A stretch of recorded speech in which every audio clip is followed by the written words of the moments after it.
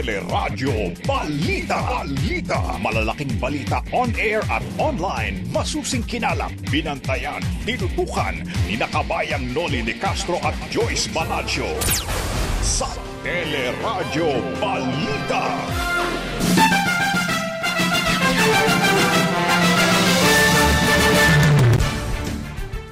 Formerly executive na si Crizel Mago, binawi na naging pahayag o naunang pahayag sa Senado na niloko ng kumpanya ang pamahalaan sa mga biniling face shield. Mago pwede namang kasuhan ng perjury ayon sa ilang senador. Facebook, Instagram at WhatsApp nagkaaberya kaninang hating gabi. Facebook nagsorry. Okay na. Bukas na ang Facebook at saka IG. Okay na. Masaya na ang mga Pilipino. Samantala, 11 comorbidities o sakit sa mga batang uunahing mabakunahan laban sa COVID-19, tinukoy ng mga pediatrician, 6 na ospital ng pamahalaan magsisilbing vaccination sites. Octa Research Group umaasang pababa na mga kaso ng COVID-19 ngayong Oktubre, pero DOH may hinalang artificial o gawa-gawa lamang ang pagbaba ng COVID cases. Julian Ongpin, pinahaharap ng NBI sa preliminary investigation bukas kaugnay sa pagkamatay ni Brad Honson. Mga naghain ng Certificate of Candidacy para sa presidential at vice presidential race umabot na sa 27, kabilang na sina Mayor Isko Moreno at Doc Willie Ong. Mga nagpaplanong mandaya sa halalan 2022, binalaan ni Pangulong Duterte. At sa Showbiz Spotlight, cast ng comeback serye ng Katniel na Too Good to be True, ipinakilala na. Yan ang ulo ng ating mga nagbabagang balita ngayong pong araw ng Martes, 5 ng Oktubre 2021. Patuloy po ang aming paglilingkod sa pamagitan ng Facebook. May Facebook na. Teleradyo, TFC, Sky Cable, Channel 26 at iba pa mga cable providers. Tama din naman, kabayan, dahil napapakinggan din tayo sa Teleradyo, ABS-CBN Radio Service App, ABS-CBN News App, at live streaming sa i1TFC, news.abs-cbn.com at sa Facebook at YouTube channel ng ABS-CBN News. Magandang umaga, bayan! Kasama po natin tuwing umaga ang ating kabalitaan. Ako po si Joyce Balancio. Ako naman po ang inyong kabayan, si Noli de Castro. Kami po ang maghatid sa inyo ng ating mga nagbabagang balita. Bago po ang ating mga nagbabagang balita, narito muna ang kalagayan kung nasaan na sa bagyong Lani mula kay Ariel Rojas ng Pag-asa. Ariel, magandang umaga sa iyo. Kamusta na si Lani? Magandang umaga sa inyo, kabayan, Joyce, at sa ating mga kapamilya. Kanina pong alas 4 ng umaga ay nasa northern part po ng Sulusi ang sentro ng Bagyong Lani sa layong 70 kilometers timog silangan ng Coron, Palawan. Taglay pa rin po ng bagyo ang maximum sustained winds na 45 kilometers per hour malapit sa gitna at pagbugso na umaabot ng 55 kilometers per hour. Ito ay kumikilos pahilagang kanluran sa bilis na 25 kilometers per hour. Nakataas pa rin po ang tropical cyclone wind signal number 1 sa Antique at sa kanlurang bahagi ng Aklan, sa southwestern portion ng Romblon, sa southern portions ng Oriental at Occidental Mindoro at sa hilagang bahagi ng Palawan kasama ang Calamian at Cuyo Islands. Ang mga lugar pong ito ay makakaranas pa rin ng pagbugso ng hangin at bawal pa rin pong pumalaot lahat ng uri ng sasakyang pandagat. Pero mas importante pong paghandaan yung mga pag-ulan dala nitong si Lani. Ngayong araw merong mararanasang katamtaman hanggang sa malakas na mga pag-ulan ang buong Palawan, samantalang ang Metro Manila, Western Visayas, Bicol Region, Calabarzon, Central Luzon at ibang bahagi pa ng Mimaropa meron ding aasahang mahihina hanggang sa katamtaman at minsan ay malakas na mga pag-ulan. Sa ibang bahagi po ng ating bansa, makulimlim din po ang papawirin at may mga kalat-kalat na mga pag-ulan, kaya nananatiling mataas ang banta ng mga pagbaha at pagguho ng lupa, lalo sa mga low-lying areas sa tabing ilog, tabing sapa at sa mga bulubunduking lugar, kaya't pag-iingat at paghahanda po ang ating maalala pa rin sa ating mga kababayan. Inaasahang magla-landfall pa ngayong umaga for the last time itong si Lani dyan sa may northern part ng Palawan bago lumabas ng West Philippine Sea at bukas ng hapon or gabi ay makakalabas na ng PAR ang bagyo. So far, wala pa naman tayong nakikitang kasunod na sama ng panahon nitong si Lani sa palibot ng PAR. Inaasahang pagdating pa ng Biyernes or Huwebes po actually, sa Visayas, Mindanao, mag-i-improve na yung weather condition and by Friday, malaking bahagi ng ating bansa makakaranas na ng pagsikat ng araw. Yan po muna ang latest mula sa Pag-asa Weather Forecasting Center. Ako po si Ariel Rojas. Magandang umaga po at mag-ingat tayong lahat. Tayo ba'y ulanin pa sa Metro Manila, Ariel? Ngayong araw po kabayan, meron pong mararanasan po na light to moderate na mga pag-ulan. So hindi naman po tuloy-tuloy yung mga pag-ulan pero meron ding mga durations na may malakas na pagbuhos. Okay, maraming salamat Ariel Rojas ng Pag-asa. Inuulito natin ang signal number 1 ni Lani ay nasa southwestern portion ng Romblon, southern portion ng Oriental Mindoro, southern portion ng Occidental Mindoro, northern portion ng Palawan, kabilang na po ang Calamian at Cuyo Islands, Antique, western portion ng Aklan. Binaha ang ilang lugar sa Visayas dahil sa ulang dala ng bagyong Lani. Sa Capiz, isinakay ng mga residente sa balsang gawa sa Kawayan ang kanilang mga motorsiklo sa bayan ng Mambusaw. Umapaw naman ang ilog at napinsala ang mga taniman ng palay at mais sa bayan ng Hamindan, habang ilang barangay naman sa bayan ng Dumuraw ang binaha. Dahil doon sa pagbuhos ng malakas na ulan doon sa upland ng mga municipalities, bumaba po ito dito sa may portion ng Mambusaw. Pinabantayan namin kasi tumataas pa rin yung tubig dito sa Capiz.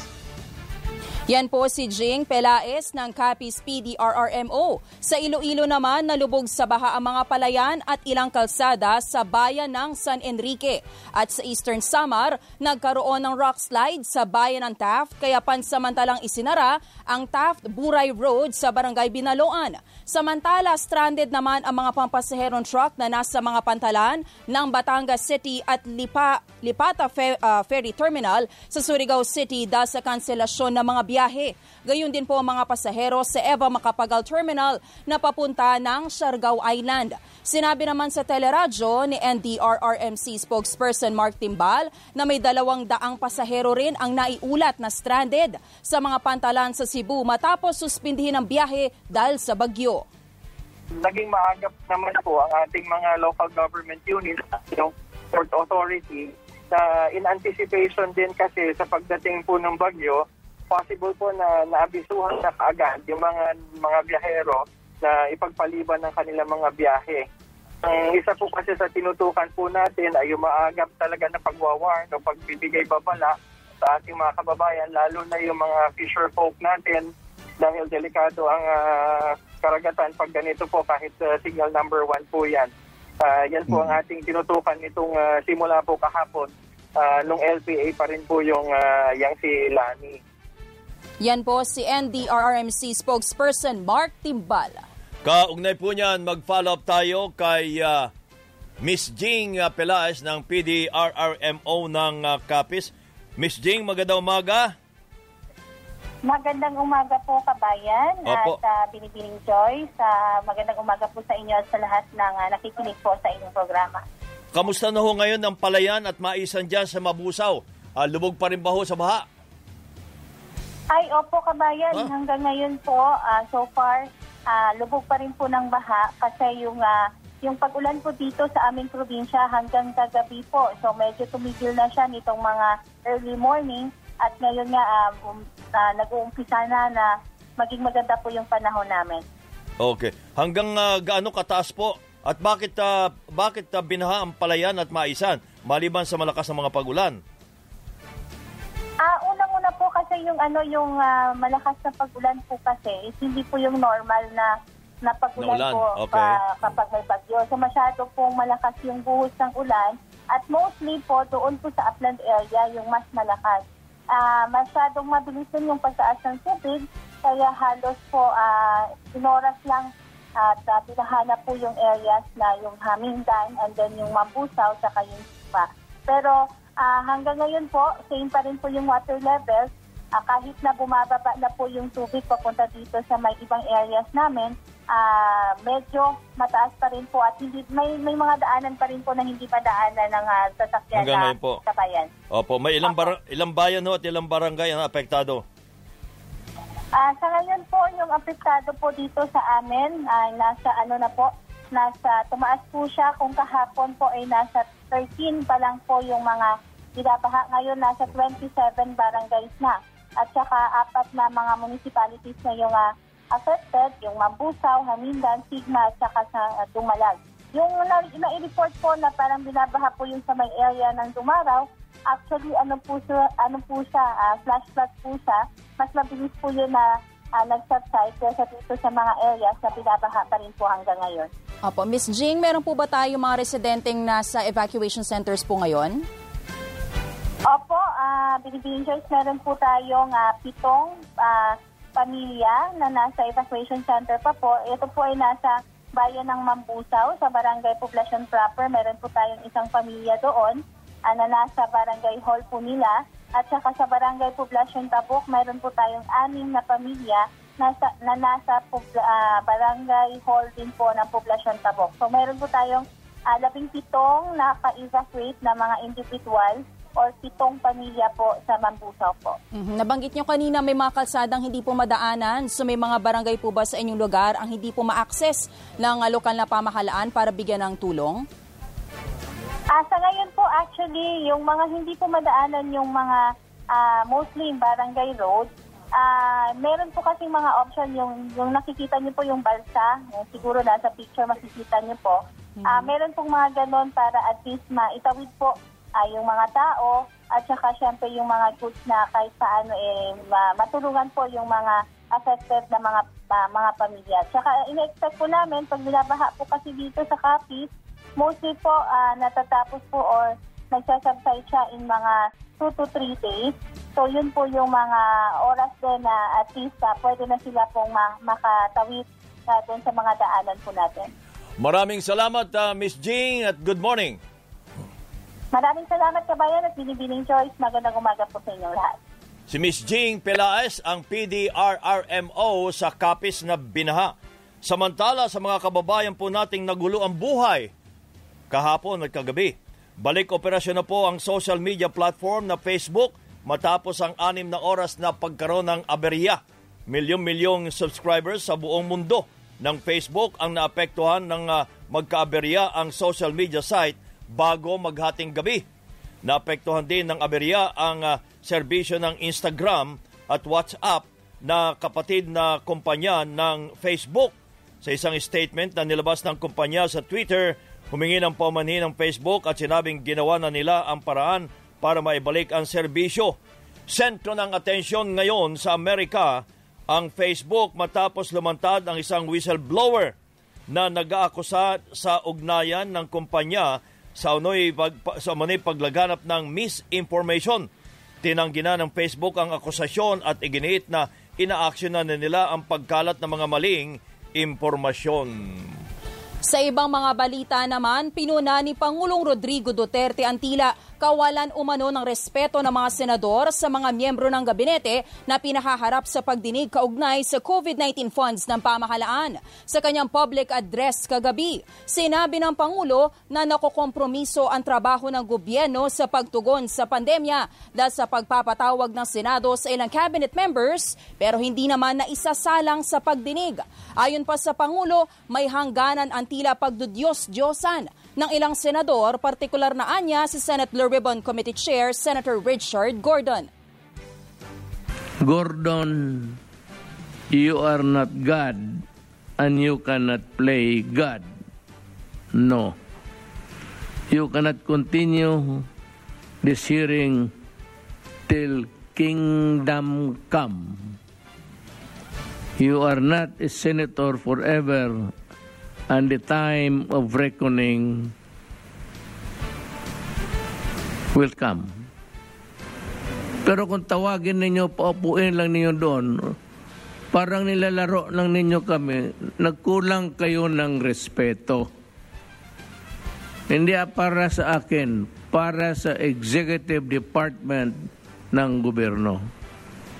Yan ang mabuti. Mabuti ang magkaintindihan tayo ngayon na respetuhin ko kayo kung magrespeto kayo sa amin. Pinuri at pinasalamatan naman ng Pangulo ang House of Representatives na anyay patas at walang pinapanigang parallel investigation sa kaparehong issue. Muli ring hinimok ng Pangulo ang mga senador na magsampa na lamang ng kaso sa korte kung may sapat silang ebidensya ng katiwalian laban sa pamahalaan. We thank the lower house for conducting a neutral and unbiased hearing, and they have terminated it already. Balita ko may witnesses ang Senate na pumunta naman ng House. This development only shows na dapat talaga dalhin na itong investigation to the proper courts. Kung may nakita kayong mga crime dyan, maliit o malaki, dalhin na ninyo sa korte. Hindi naman kayo... Sabi ko nga, hindi naman kayo investigador. You do not pretend to be an investigator with finding so much fault there. It's the ombudsman or the prosecutor, whichever agency it may be filed. Si Pangulong Rodrigo Duterte. Samantala, nasa via Zoom muna si Dr. Magdalena Barcelon, ang presidente ng Community Medicine Practitioners and Advocates Association o COMPAS. Dr. Magdalena, magandang umaga po. Magandang umaga po, kabayan, at magandang umaga rin po sa ating mga tagapakinig sa inyong radyo at television. Opo, kasi po nabalitaan po namin, Doktora, na nagkakaroon ng matagal na problema ng mga doktor at ilang pa mga healthcare workers sa mga malalayong lugar, lalong-lalo na yung mga bayan na naghihirap o mahirap o kaya ay devolved sa local government ang kanilang health services, na parang may salita nga po, Doktora, na naiiwan kayo sa kangkungan, napapabayanan na daw ho kayo. Totoo ba yun? Ganito po kasi yon, dahil napakakulang po ng ating mga doktor, ng ating mga health workers at mga kagamitan sa ating bansa sa ngayon. Doon po sa ating mga rural health center at saka mga ospital na maliliit. Wala po kasi sa provincial hospital, pababa, mga district hospital, yan po ay nasa ilalim na ng pangangasiwa at pondo ng mga local government units. So, swerte na lamang po kung ang ating mga local government units ay mayroong resources at pondo para sa kanilang mga healthcare facilities. Pero alam po natin, karamihan po, marami pa tayong mga tinatawag na geographically isolated and underserved mga areas na dito sa Pilipinas. At ang mga nandoon po ay ang ating mga doktor sa rural health center, sa yung ating po mga community doctors na nagpa-practice sa mga probinsya at malalayong lugar. Kaya ang hinaing po talaga nila ay pagod at kakulangan sa mga kagamitan at kakulangan din sa mga tauhan. So, ibig sabihin, Doktora, kulang na nga ho kayo sa resources, kulang pa kayo sa healthcare workers, kulang pa kayo sa mga gamit like, mga nagkukulang na gamit to ninyo, Doktora? Sa ngayon po, kahit po yung mga ospital natin sa mga probinsya ay nagkukulang po ng oxygen. Nako. Mga oxygen tanks na na kailangan ng ating mga COVID patients sa ngayon. Ganun din po, kulang po ng mga test kits. Kaya kulang na kulang po ang ating testing na ginagawa sa ating mga probinsya at mga lugar na malalayo. Minsan isang beses lamang sa isang linggo na isasagawa ang testing sa mga RHU dahil sa halimbawa isang RHU na mayroong mga 100,000 mamamayan, mga 50 po lamang ang may bibigay na test kit sa bawat linggo. Kaya kulang na kulang po. Kaya ang nangyayari po ay kumakalat ang ating virus nang hindi na naaapula at hindi na nalalaman. Kasi po, halimbawa sa isang pamilya, mayroong nagpositibo. Dahil sa kakulangan ng test kit, hindi na po matitest lahat na miyembro ng pamilyang yon. Kaya assume na lang po na positibo sila, ilalagay sa quarantine centers. Ngayon, o kaya ay sa kanila mismong mga kabahayan. Tandaan po natin, ang virus kumakalat sa mga kabahayan at sa mga komunidad. Kaya bago po madala sa mga ospital ang isang pasyente, siya po ay tiningnan na ng ating mga doktor sa center o kaya ay sa district hospital. At sa bawat isa pong pasyente na dinala sa ospital, may naiiwan pong 4 hanggang 5 COVID patient na nasa pangangalaga ng ating mga doktor doon sa mga center at mga district hospital na sinasaklawan nila. Kaya ang mga doktor po natin ganyan, hindi lamang naman po COVID patients ang pinangangalagaan. Sila pa rin po ang nagbabakuna, sila pa rin po ang tumitingin sa mga buntis, sa mga bata, sa mga may edad, at sila pa rin po ang nangangalaga sa environmental sanitation. Sila pa rin po mag-i-inspeksyon. Sila pa rin po ang pipirma ng mga death certificate. Kaya napakarami pong nakaatang na mga gawain sa ating mga doktor na nasa rural health center o mga nasa pamayanan. Doktora, good morning. Joyce Balancio po. Good morning. Magandang umaga. Magandang umaga po. Sa kabila po nitong napakaraming responsibilidad ng ating mga community medicine practitioners, sila'y nakakatanggap po ba ng benepisyo? Marami po sa ating mga rural health center na personnel ang hindi pa nakakatanggap ng mga SRA at iba pang benepisyo. Kasi po halimbawa yung mga kanilang meals, accommodation at transportation, ipinakakarga po yon sa mga LGU na. No? Yung iba po, hindi na po nanggagaling yan sa ating national office. Kaya depende po yon sa kakayanan ng ating mga LGU ang maibibigay sa kanilang mga benepisyo. Kaya sa ating pong mga ulat na nakukuha, marami pa rin pong mga healthcare workers natin na nasa mga komunidad ang hindi nakakakuha ng mga benepisyong nararapat maibigay sa kanila. Opo. Ilang beses po nababanggit ng national government na kumakala po sila ng mga doktor sa mga probinsya, sa mga malalayong probinsya at dinadala po dito sa Metro Manila dahil kulang na kulang po mga doktor dito. Marami po ba dyan sa mga komunidad? Dadalhin pa, wala na nga silang doktor. Meron bang mga lumipat ba? Natawa na si doktora. Kulang na po talaga ang mga doktor doon sa ating mga rural health centers at sa mga district hospitals dahil halimbawa po doon sa Cagayan, mayroon pong isang district hospital na halos higit sa kalahati ng kanilang 28 out of 54 employees nila ang nagpositibo sa COVID. Kaya po, siyempre po, hindi po lahat yun makakapag-duty. Kaya kulang na rin po. Mayroon na nga po mga hinihimatay habang naka-duty sila dahil sa pagod. At mayroon na rin po kaming mga ulat na nakuha, yung mga doktor na parang sobrang dami ng mga pasyente na bumibigay na rin ang kanilang katawan at nakikita na lang na patay kinabukasan at hindi na makapagsilbi. Ito po yung halimbawa ay yung sa isang sa Canlaon City po, isang doktora na nasa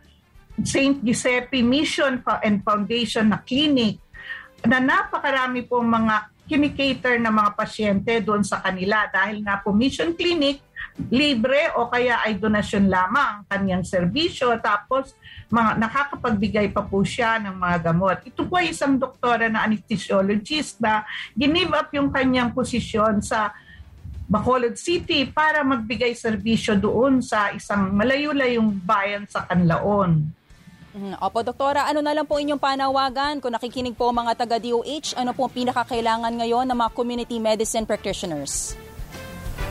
Kailangan pong ipatupad pa rin natin. Sana ang bigyan sila ng maraming mga kagamitan para maipatupad yung mga libre at malawakang testing para apulan natin yung pagkalat ng ating virus. Tapos agaran po sana at masinsin na contact tracing para naihiwalay kaagad pa at hindi makahawa yung mga nagpo-positibo. Ganun din po sana masigihan ng pagpabakuna, bigyan ng ayuda ang mga naka-quarantine para po hindi sila at ang mga tao ay kusang loob din po na mag-quarantine o ma-isolate at hindi sila matatakot na mawawalan sila ng kita. At syempre po, kailangang higit nating palakasin pa ang ating mga public healthcare facilities na sa ngayon ay kulang na kulang po at mas marami po kasi dito sa ating bansa ang mga pribadong ospital. So kailangan po nating magdagdag pa ng mga hospital beds at palakasin ang ating public healthcare system. Bigyan po natin ng mga kagamitan ng ating mga rural health center, ang ating mga district hospital at ang ating mga nasa pangangalaga ng LGU na mga public health facilities. Po, Doktora, kayo ba'y may dumarating hong bakuna dyan sa inyo, sa mga probinsya diyang malalayo? Kulang din po ang pagdating ng mga bakuna at minsan po ay agad-agaran ang pagdating at hindi na nakakapaghanda ng husto ang ating mga rural health physicians para dito. Kaya ang ating pong pagbabakuna ay medyo problemado rin dahil kulang pa rin po ang dumarating halimbawa sa mga isla katulad ng Dinagat. Ang bago po makarating ang bakuna ay dadaan muna sa napakalayong pupunta muna ng syudad, Surigao City o kaya ay sa Butuan bago makarating sa kanila. At ganun din po, kulang na kulang din dahil siyempre dinidistribute din po ng ating gobyerno yung dumarating na mga kakarampot na mga bakuna. Marami man pong dumating sa National Center, hindi po yan lahat maipapakalat kaagad sa ating mga malalayong lugar. Ay marami ho rin bang namamatay, Doktora, dahil sa COVID-19 at paano ginagawa sa kanila? Totoo po yan. Halimbawa, kahit po sa Zamboanga na isang syudad, mayroon pong sa isang araw, minsan ay higit 200 ang mga impeksyon, halos 300 at sa isang araw lang po nagkakaroon sila ng mga 16 o higit 10 na namamatay. Kaya problema rin po kung paano sila yung cremation, minsan ay hindi na po nakikremate sila kaagad o kaya ay limbawa dun po sa isang bayan sa Batangas dahil kakulangan din po sa mga crematorium facilities, inililibing na rin po kaagad. Kunwari po, namatay ng alas 10, alas 11, pinalibing na lang po agad yung patay dahil sa COVID. So, ganyan po yung nangyayari sa ating mga probinsya sa ngayon. Okay. Maraming salamat po, Doktora. Sana nakarating po ang inyong mga naging pahayag sa ating mga kinaukulang partikular ang Department of Health. Maraming salamat po at magandang umaga. Ingat po. Maraming salamat din po, kabayan, sa inyong pagbibigay ng atensyon sa kalagayan ng ating mga doktor at mga public health facilities na nasa malalayong lugar. Magandang umaga po. Salamat po si Doktora Magdalena Barcelon, ang presidente ng Community Medicine Practitioners and Advocates Association o COMPAS. Na reklamo nila yung napapabayaan na nila sila, lalong-lalo na po yung mga hospital na devolve sa mga local government units. Magbabalik ang Teleradyo Balita.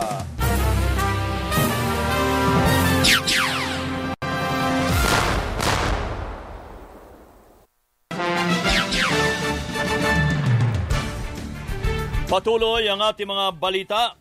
Matapos po ang ilang araw na pagkawala at matapos aminin sa Senado na niloko ng formally ang pamahalaan sa mga biniling medical supplies, humarap sa Zoom hearing naman ng House Committee o biglang sumulpot sa Zoom hearing ng House Committee on Good Government and Public Accountability ang opisyal ng kumpanya na si Crisel Grace Mago. Binawi ni Mago ang kanyang naunang pahayag sa pagsasabing pressured response ito o nape-pressure siya dahil na rin sa bantang ipakukontempt siya ng Senado o ng mga senador. Regarding my previous testimonies, on the questions pertaining to swindling the government, I do admit that it was a pressured response. Given the amount of pressure that I was under at that time, and even the rush of emotions associated with the allegations made and my subsequent admission, I was not in the proper frame of mind to think clearly. Kasi ayoko rin naman po maging evasive. So I was under the impression na kailangan ko sumagot directly. And ayun nga po, nabanggit ko po na wala po ako sa tamang, I was not in the best frame of mind to think clearly and wisely na mga isasagot. That's why I had to say yes po. Ayon pa kay Mago, naging mahirap sa kanya ang mga hearing lalo't tinamaan pa daw siya ng COVID. Paliwanag ni Mago, nagkaroon ng kalituhan sa mga product certificates dahil nag-repack sila ng mga face shield para maalis ang mga depektibo, kaya wala niya na ibigay na depektibo, expired o substandard na face shield sa gobyerno na kontra sa naging testimonya ng witness ni Senador Risa Ontiveros na empleyado naman sa Pharmaly Warehouse.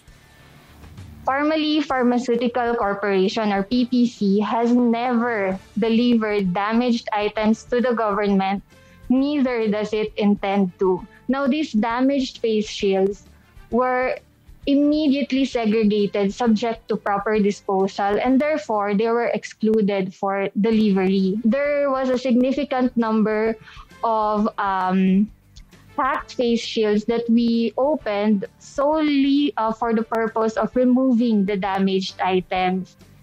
Ayon pa kay Mago, wala ring masama na nauna ang delivery ng face shield bago nagka-purchase order dahil nga sa pandemya. Hindi rin naman maintindihan ni Mago kung bakit siya napagbintangang sinungaling. Personally, I was perplexed on how I could be perceived as a liar when I was simply answering questions directly based on the information that was reflected on our records, and I even willingly submitted the documents upon request. Umalma naman ang mga senador sa pagbawi ni Mago sa kanyang naunang pahayag sa Senado noong September 24 na kanyang pinanumpaan pa. She just admitted that they were actually switching the expiry dates. Yes, Mr. Chairman. That is something that I cannot deny. So you were swindling the government? I believe so, Mr. Chairman. Ayon pa sa mga senador, pwede na ngayong kasuhan ng perjury si Mago. Pressured response? Let us remember that Ms. Mago was under oath when she was speaking before the Senate Blue Ribbon Committee hearing. Questions were only directed to her, and she in fact answered forthrightly. Kung mayroon mang nagpe-pressure sa kanya, yan siguro ay isang napakamakapangyarihang puwersa para lang bawiin ang kanyang mga naunang sinabi sa amin. It was all a sham. Yung kunyari, nagtago siya, natatakot siya. Worry pa kami sa kanya. Pagkatapos yung pala, tinuha siya ng kanyang mga bosses, dinala siya sa house, which is friendly to Parmali's interest, and has been defending Parmali and has been defending the president's position. Kung ano man ang sasabihin na niya from now on, medyo magdududa na tayo. Online hearing yun eh. Ibig sabihin nun, walang taga-Senado, walang taga-Senate Blue Ribbon o walang senador na nandun sa kwarto kung saan siya at mapipressure ka dahil nakaharap mo yung tao. Ay naman, sa House of Representatives, pagkatapos na umarap si Mago, tatapusin na nila ang kanilang investigasyon at gagawa na kaagad sila ng committee report. Pero sa Senado, tuloy pa rin ang kanilang pagdinig. Aabot na po sa higit 46 million doses ng COVID-19 vaccines ang naiturok sa bansa. Mula rito, 24.5 million doses ang nagamit bilang first dose, habang higit 22 million doses naman ang para sa second dose. Ayon kay Vaccine Czar, Secretary Carlito Galvez Jr., dapat pang taasan sa 80 hanggang 90% ang target na populasyong mabakunahan dahil sa banta ng mga variant. Tiwala ang opisyal na bago matapos ang Oktubre ay aabot na sa higit 100 milyon doses ng bakuna ang natanggap ng bansa. Dagdag pa ni Galvez, ngayon pa lang ay inaasikaso na rin nila ang delivery ng mga bakuna para sa 2022. Gayon din ang magiging supply ng third dose. Tiniyak naman ni National Task Force Against COVID-19, Deputy Chief Implementer Vince Dizon, na kasabay ng pagsisimula ng election period sa Pebrero 2022 ay fully vaccinated na ang target na 70% ng buong populasyon. Sa ngayon, ayon kay Dizon, 28% pa lamang ng target population ang fully vaccinated. And we are confident that with the vaccines that have come in starting October, because of the hard work of Secretary Galvez, we will be able to meet or even exceed that target.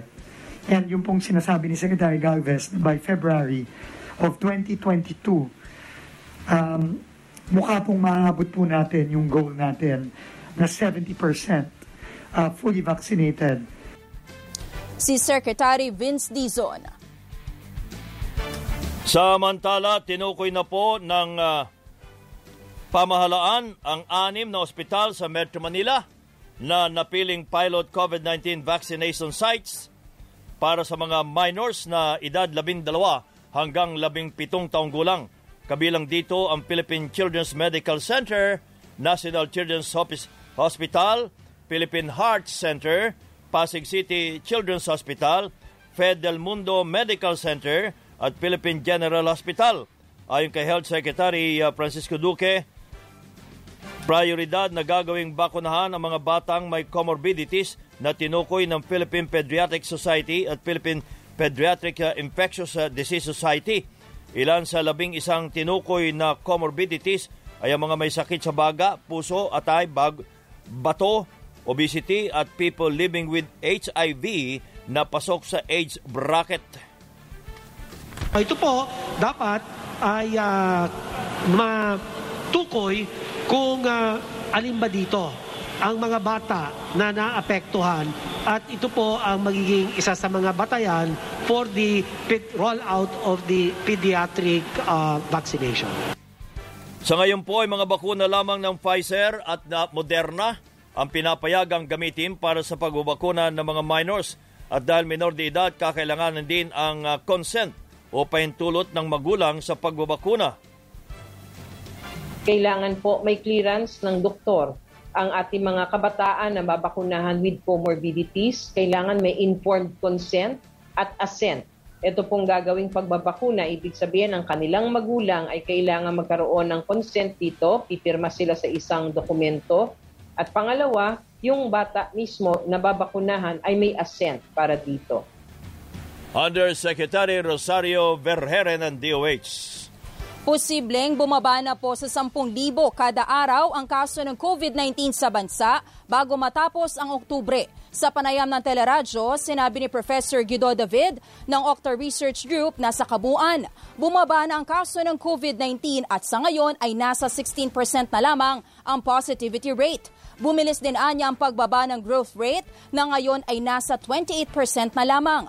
Marami na rin sa mga local government units o LGUs sa National Capital Region ang nasa moderate risk. Kabilang anya sa mga posibleng dahilan ng pagbaba ng COVID cases ay ang epektibong paraan ng bagong alert level system at ang pagtaas ng bilang ng mga nakakumpleto na ng bakuna sa Metro Manila na sa ngayon ay nasa mahigit 7 milyon na. Ang prediction nga namin, projection, end of the month, less than 10,000 yung daily average natin. Pero baka today, baka may makakita na tayo, tomorrow, baka makakita na ng less than 10,000. So anyway, yung reproduction numbers is low level. Yung hospital utilization natin is 57%. Overall yan. Kasi mataas pa rin yung ICU, pero pa rin yung hospital beds, bumaba na.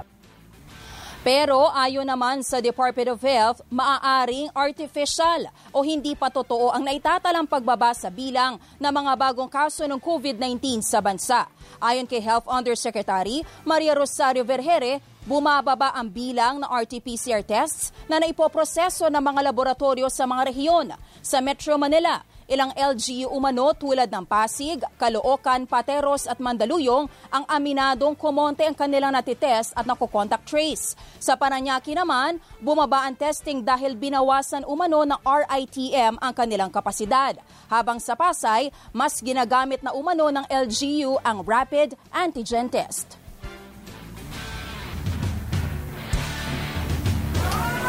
Lumabas po ang mga kaso ng COVID mga 8:00 na ng gabi at umabot na sa mahigit 2,604,000 ang mga kaso ng COVID-19 sa bansa matapos madagdag ang 10,748 na bagong kaso kahit na 3 laboratorio ang nabigong magsumiti na naman ng datos. Sa naturang bilang, higit 38,000 ang namatay habang mahigit sa 106,000 pa ang aktibong kaso.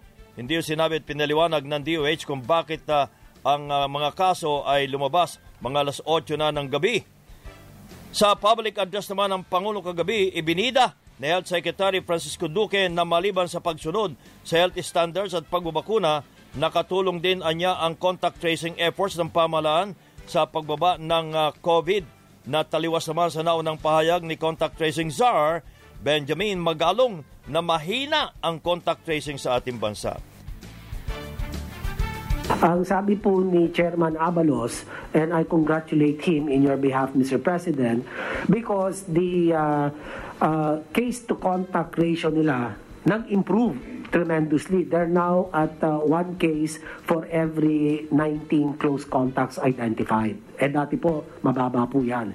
So ano po ibig sabihin yan? Ay talagang pinaigting nila yung kanilang contact tracing.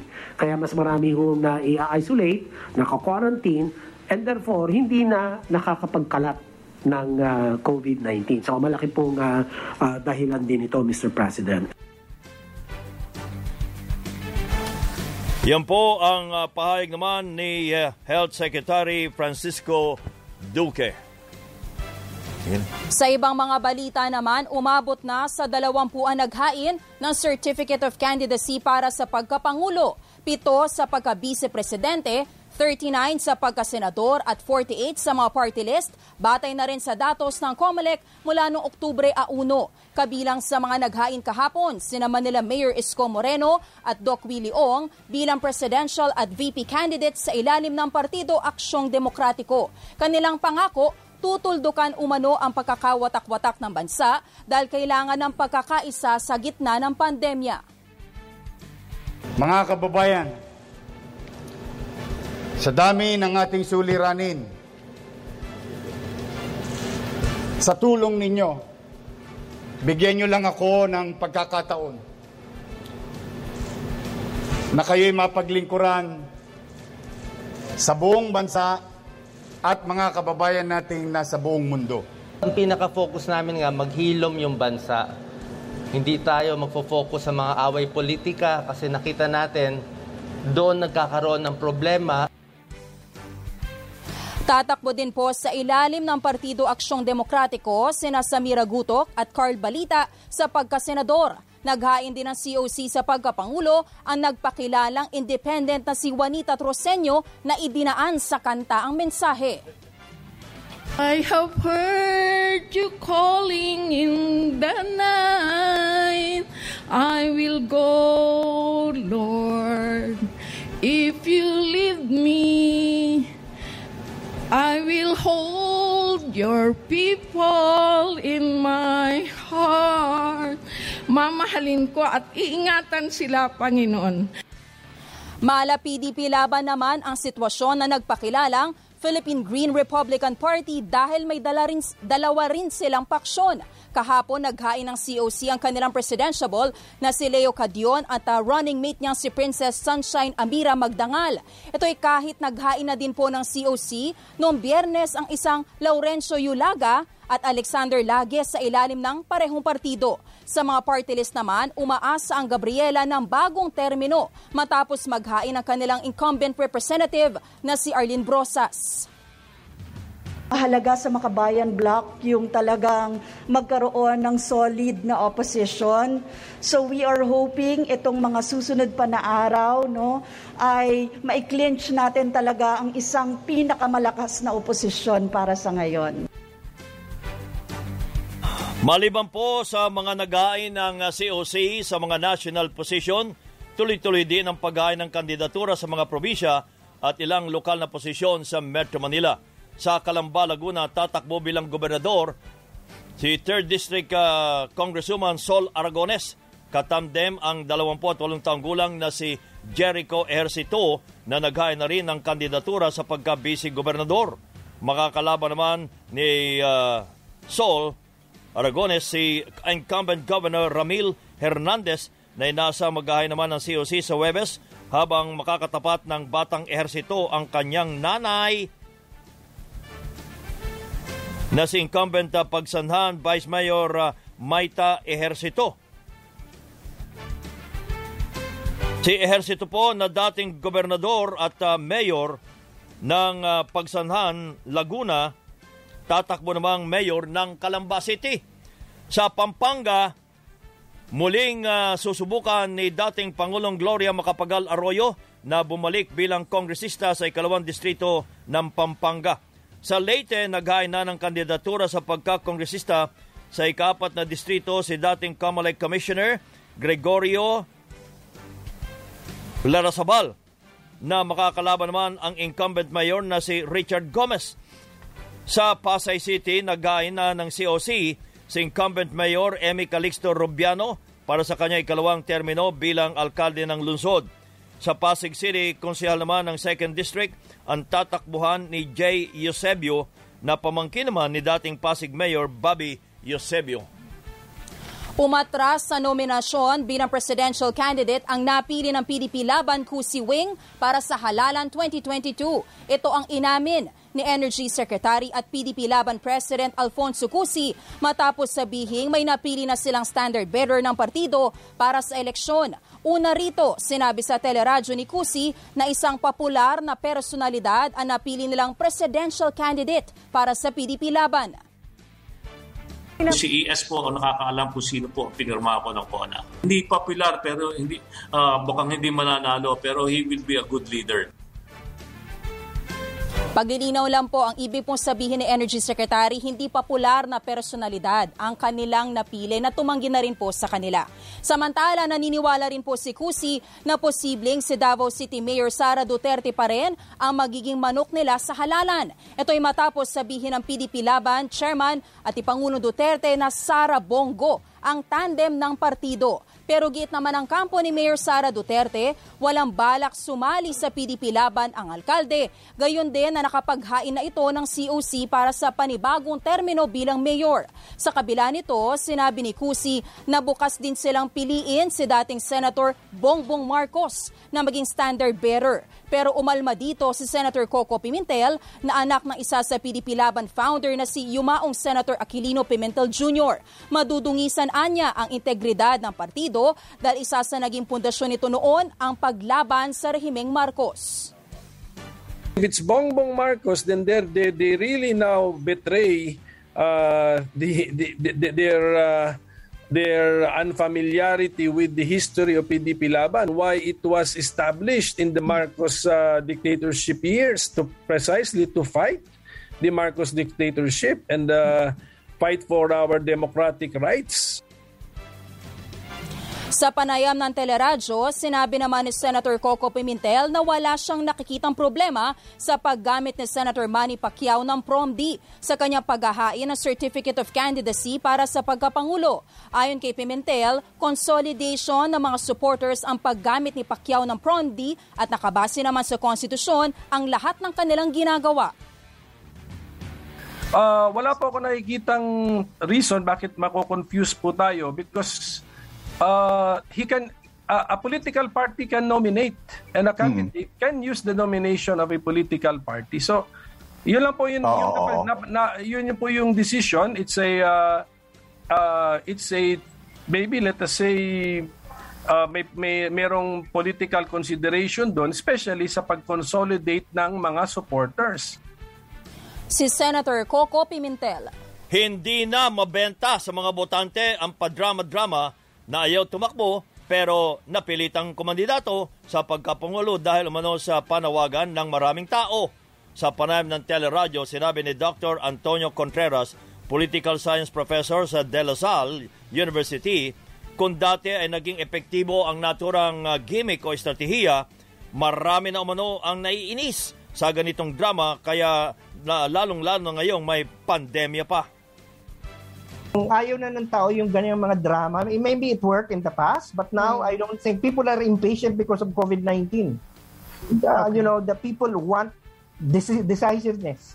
And that is why maganda yung positioning ng mga nauna nang nagdeklara, katulad ni Dumagoso. Ni sino bang naka-release? Pacquiao. Yung dalawa. Kasi si Lacson hindi pa yata wala pa rin. Pero yung dalawa talaga medyo naka-ano sila doon. Meron sila doon kaunting angat.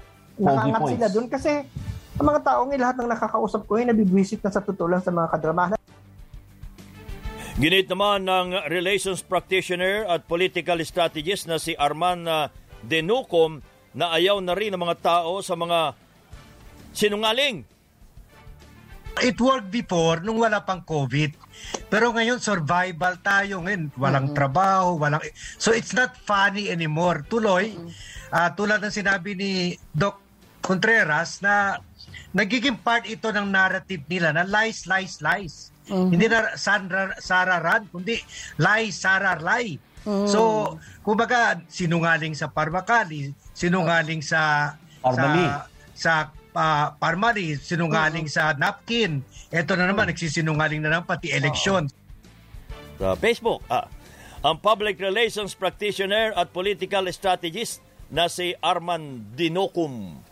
Nagbanta si Pangulong Rodrigo Duterte laban sa mga politikong mandaraya at maghahasik ng karahasan sa paparating na halalan 2022. Sa kanyang public address kagabi, tiniyak ng Pangulo na hindi niya hahayaan na magkaroon ng maruming halalan sa pagtatapos ng kanyang termino bilang Pangulo sa susunod na taon.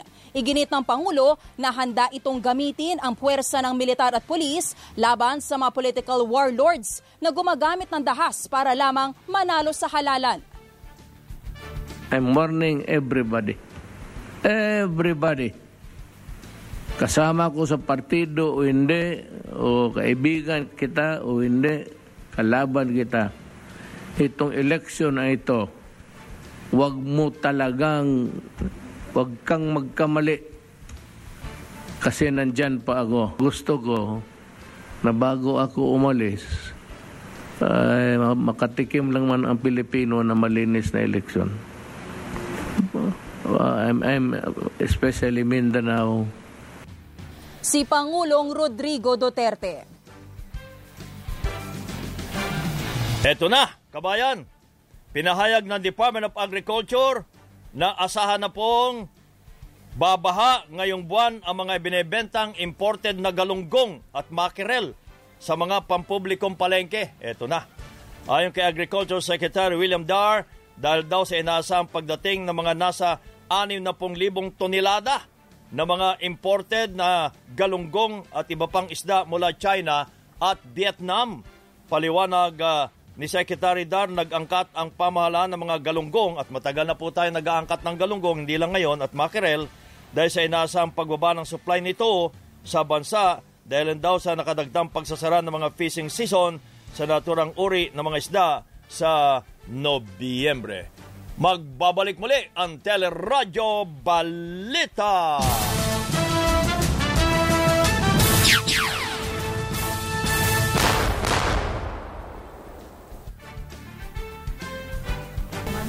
Patuloy po ang ating mga balita. Isinapubliko na ng International Consortium of Investigative Journalists o ICIJ at ilang major media groups ang tinatawag na Pandora Papers. Ito po ay listahan ng mga naglalaman ng milyon-milyong dokumento na may kaugnayan sa mga offshore accounts. Sa naturang listahan, lumalabas na kabilang dito ang mahigit 700 individual at mga kumpanya na iniugnay sa Pilipinas. Sa pagsusuri ng Philippine Center for Investigative Journalism at ang Rappler sa naturang mga dokumento ay lumalabas na isa si Transportation Secretary Arthur Tugade o Art Tugade ng DOTR sa mga may offshore company habang nakaupo sa pamahalaan. Ayon sa mga dokumento ng Trident Trust, nakalista si Secretary Tugade bilang Director ng Solar Holdings Limited na isang kumpanyang nakabase sa British Virgin Island mula 2007 na co-director rin ang 3 niyang mga anak at hindi deklarado sa kanilang SALN. Ang Statement of Assets, Liabilities and Net Worth. Ayon pa sa PCAJ, binuo ang kumpanya para sa kita naman ng mga negosyo ng pamilya ni Tugade sa ilalim ng Paris Group of Companies. May nabanggit din na $1.5 million o 75 million pesos na halaga ng assets pero hindi malinaw kung nailipat ito sa Solart. Maliban dito, may nakalista ring offshore investment si Tugade na nagkakahalaga ng 57 million pesos bilang assets mula 2012 pero walang detalyeng ibinigay maliban sa nakuha mo na ito noong 2003. Ayon sa PCIJ, posibleng managot ang sino mga opisyal na hindi magdideklara ng kanilang mga ari-arian, ang kanilang mga business interests at mga financial connections. Wala pa naging pahayag si Secretary Tugade kaugnay sa naging ulat. Samantala, bukod nga po kay Secretary Arthur Tugade, lumabas din sa listahan ng Pandora Papers si dating PCGG at dating COMELEC Chair Andres Bautista. Nakalista si Bautista bilang incorporator ng Bowman Enterprises Limited na isang kumpanyang nakarehistro sa British Virgin Islands taong 2012 at na-reincorporate noong 2017. Isang kumpanyang Bowman sa mga ibinunyag ng dating asawa nitong si Patricia Paz na pag-aari umano ni Bautista at may 1 bilyong pisong asset na hindi umano idineklara sa kanyang SALN. Paliwanag naman ni Bautista sa Philippine Center for Investigative Journalism na ang Bowman ay shelf company na binili ng kanyang pamilya sa payo ng Bank of Singapore na namamahala sa offshore income ng kanilang angkan. Normal din umano itong gawain na mga bangko para pag-isahin ang mga asset ng isang pamilya. Idinagdag ni Bautista na deklarado umano ang naturang mga asset sa kanyang SALN na taliwas naman sa pahayag ng PCIJ na hindi idineklara ni Bautista ang Bowman mula 2010 hanggang 2015 sa kanyang SALN. Samantala, sa panayam ng teleradyo, sinabi naman ni dating BAR Commissioner Kim Henares na walang masama sa pagkakaroon ng offshore accounts ng mga Pilipino dahil pinapayagan daw ito sa batas. Pero malaking problema anya kung madidiskubreng ginagamit ang mga naturang account para makaiwas sa pagbabayad ng buwis o kung di naman ay pag-aari ito ng isang opisyal ng gobyerno pero hindi deklarado sa SALN. Idinagdag din ni Henares na may panuntunan na nag-oobliga sa iba't ibang bansa na i-report o isa publiko ang may-ari at beneficial owner ng mga accounts. Ito yung gusto kong ipaliwanag. No? Kung Pilipino ka, nagbukas kayo ng offshore account, lahat na income na generate nyo from that offshore account, kailangan dideklara nyo sa Pilipinas. Okay. Yun yung requirement sa tax code, hindi ba lahat ng Pilipino subject ka sa buwis. May mga exception, pero kailangan i-declare nyo. Yan po si dating BR Commissioner Kim Henares. Si Bautista hanggang ngayon nasa Amerika pa matapos mabulgar yan. Sa police report, eto, sa Batangas, sa pulpo sa kuha ng CCTV ang pagnanakaw sa gulong ng 3 sasakyan sa Batangas City. Sakay ng puting van ang mga suspect na unang tinarget ang mga kotseng nakaparada sa harap ng isang driving school. Sunod namang naging biktima ang sasakyan ng isang residente na ilang metro lamang ang layo. Kumalat naman sa social media ang parehong insidente sa Cavite at Quezon. Pero ayon sa PNP, Calabarzon, wala pa silang natatanggap daw na report kaugnay dito. Samantalang nagkaroon na nanakawan at sinasabing 20 minuto lamang nanakaw ang naturang mga gulong. Habang sa Quezon City, patay ang driver ng jeep na si Jesse De La Cruz matapos tambangan sa Balintawak. Ayon sa makaanak ng biktima, papauwi na sana si De La Cruz mula sa isang birthday party sa Caloocan nang pagbabarilin ng hindi pa nakikilalang riding in tandem. Sa Maynila naman, patay ang isang Michael John Gonzales matapos saksakin ang kanyang kainuman sa Tondo. Sa pool sa CCTV ang pagsaksak ng suspect na si Brian Alcoriza sa biktima matapos silang magkaalitan. Hawak na ng pulisya ang suspect at nakatakdang sampahan ng kasong murder. Spotlight! Good morning, Miss Tina Marasigan. Good morning!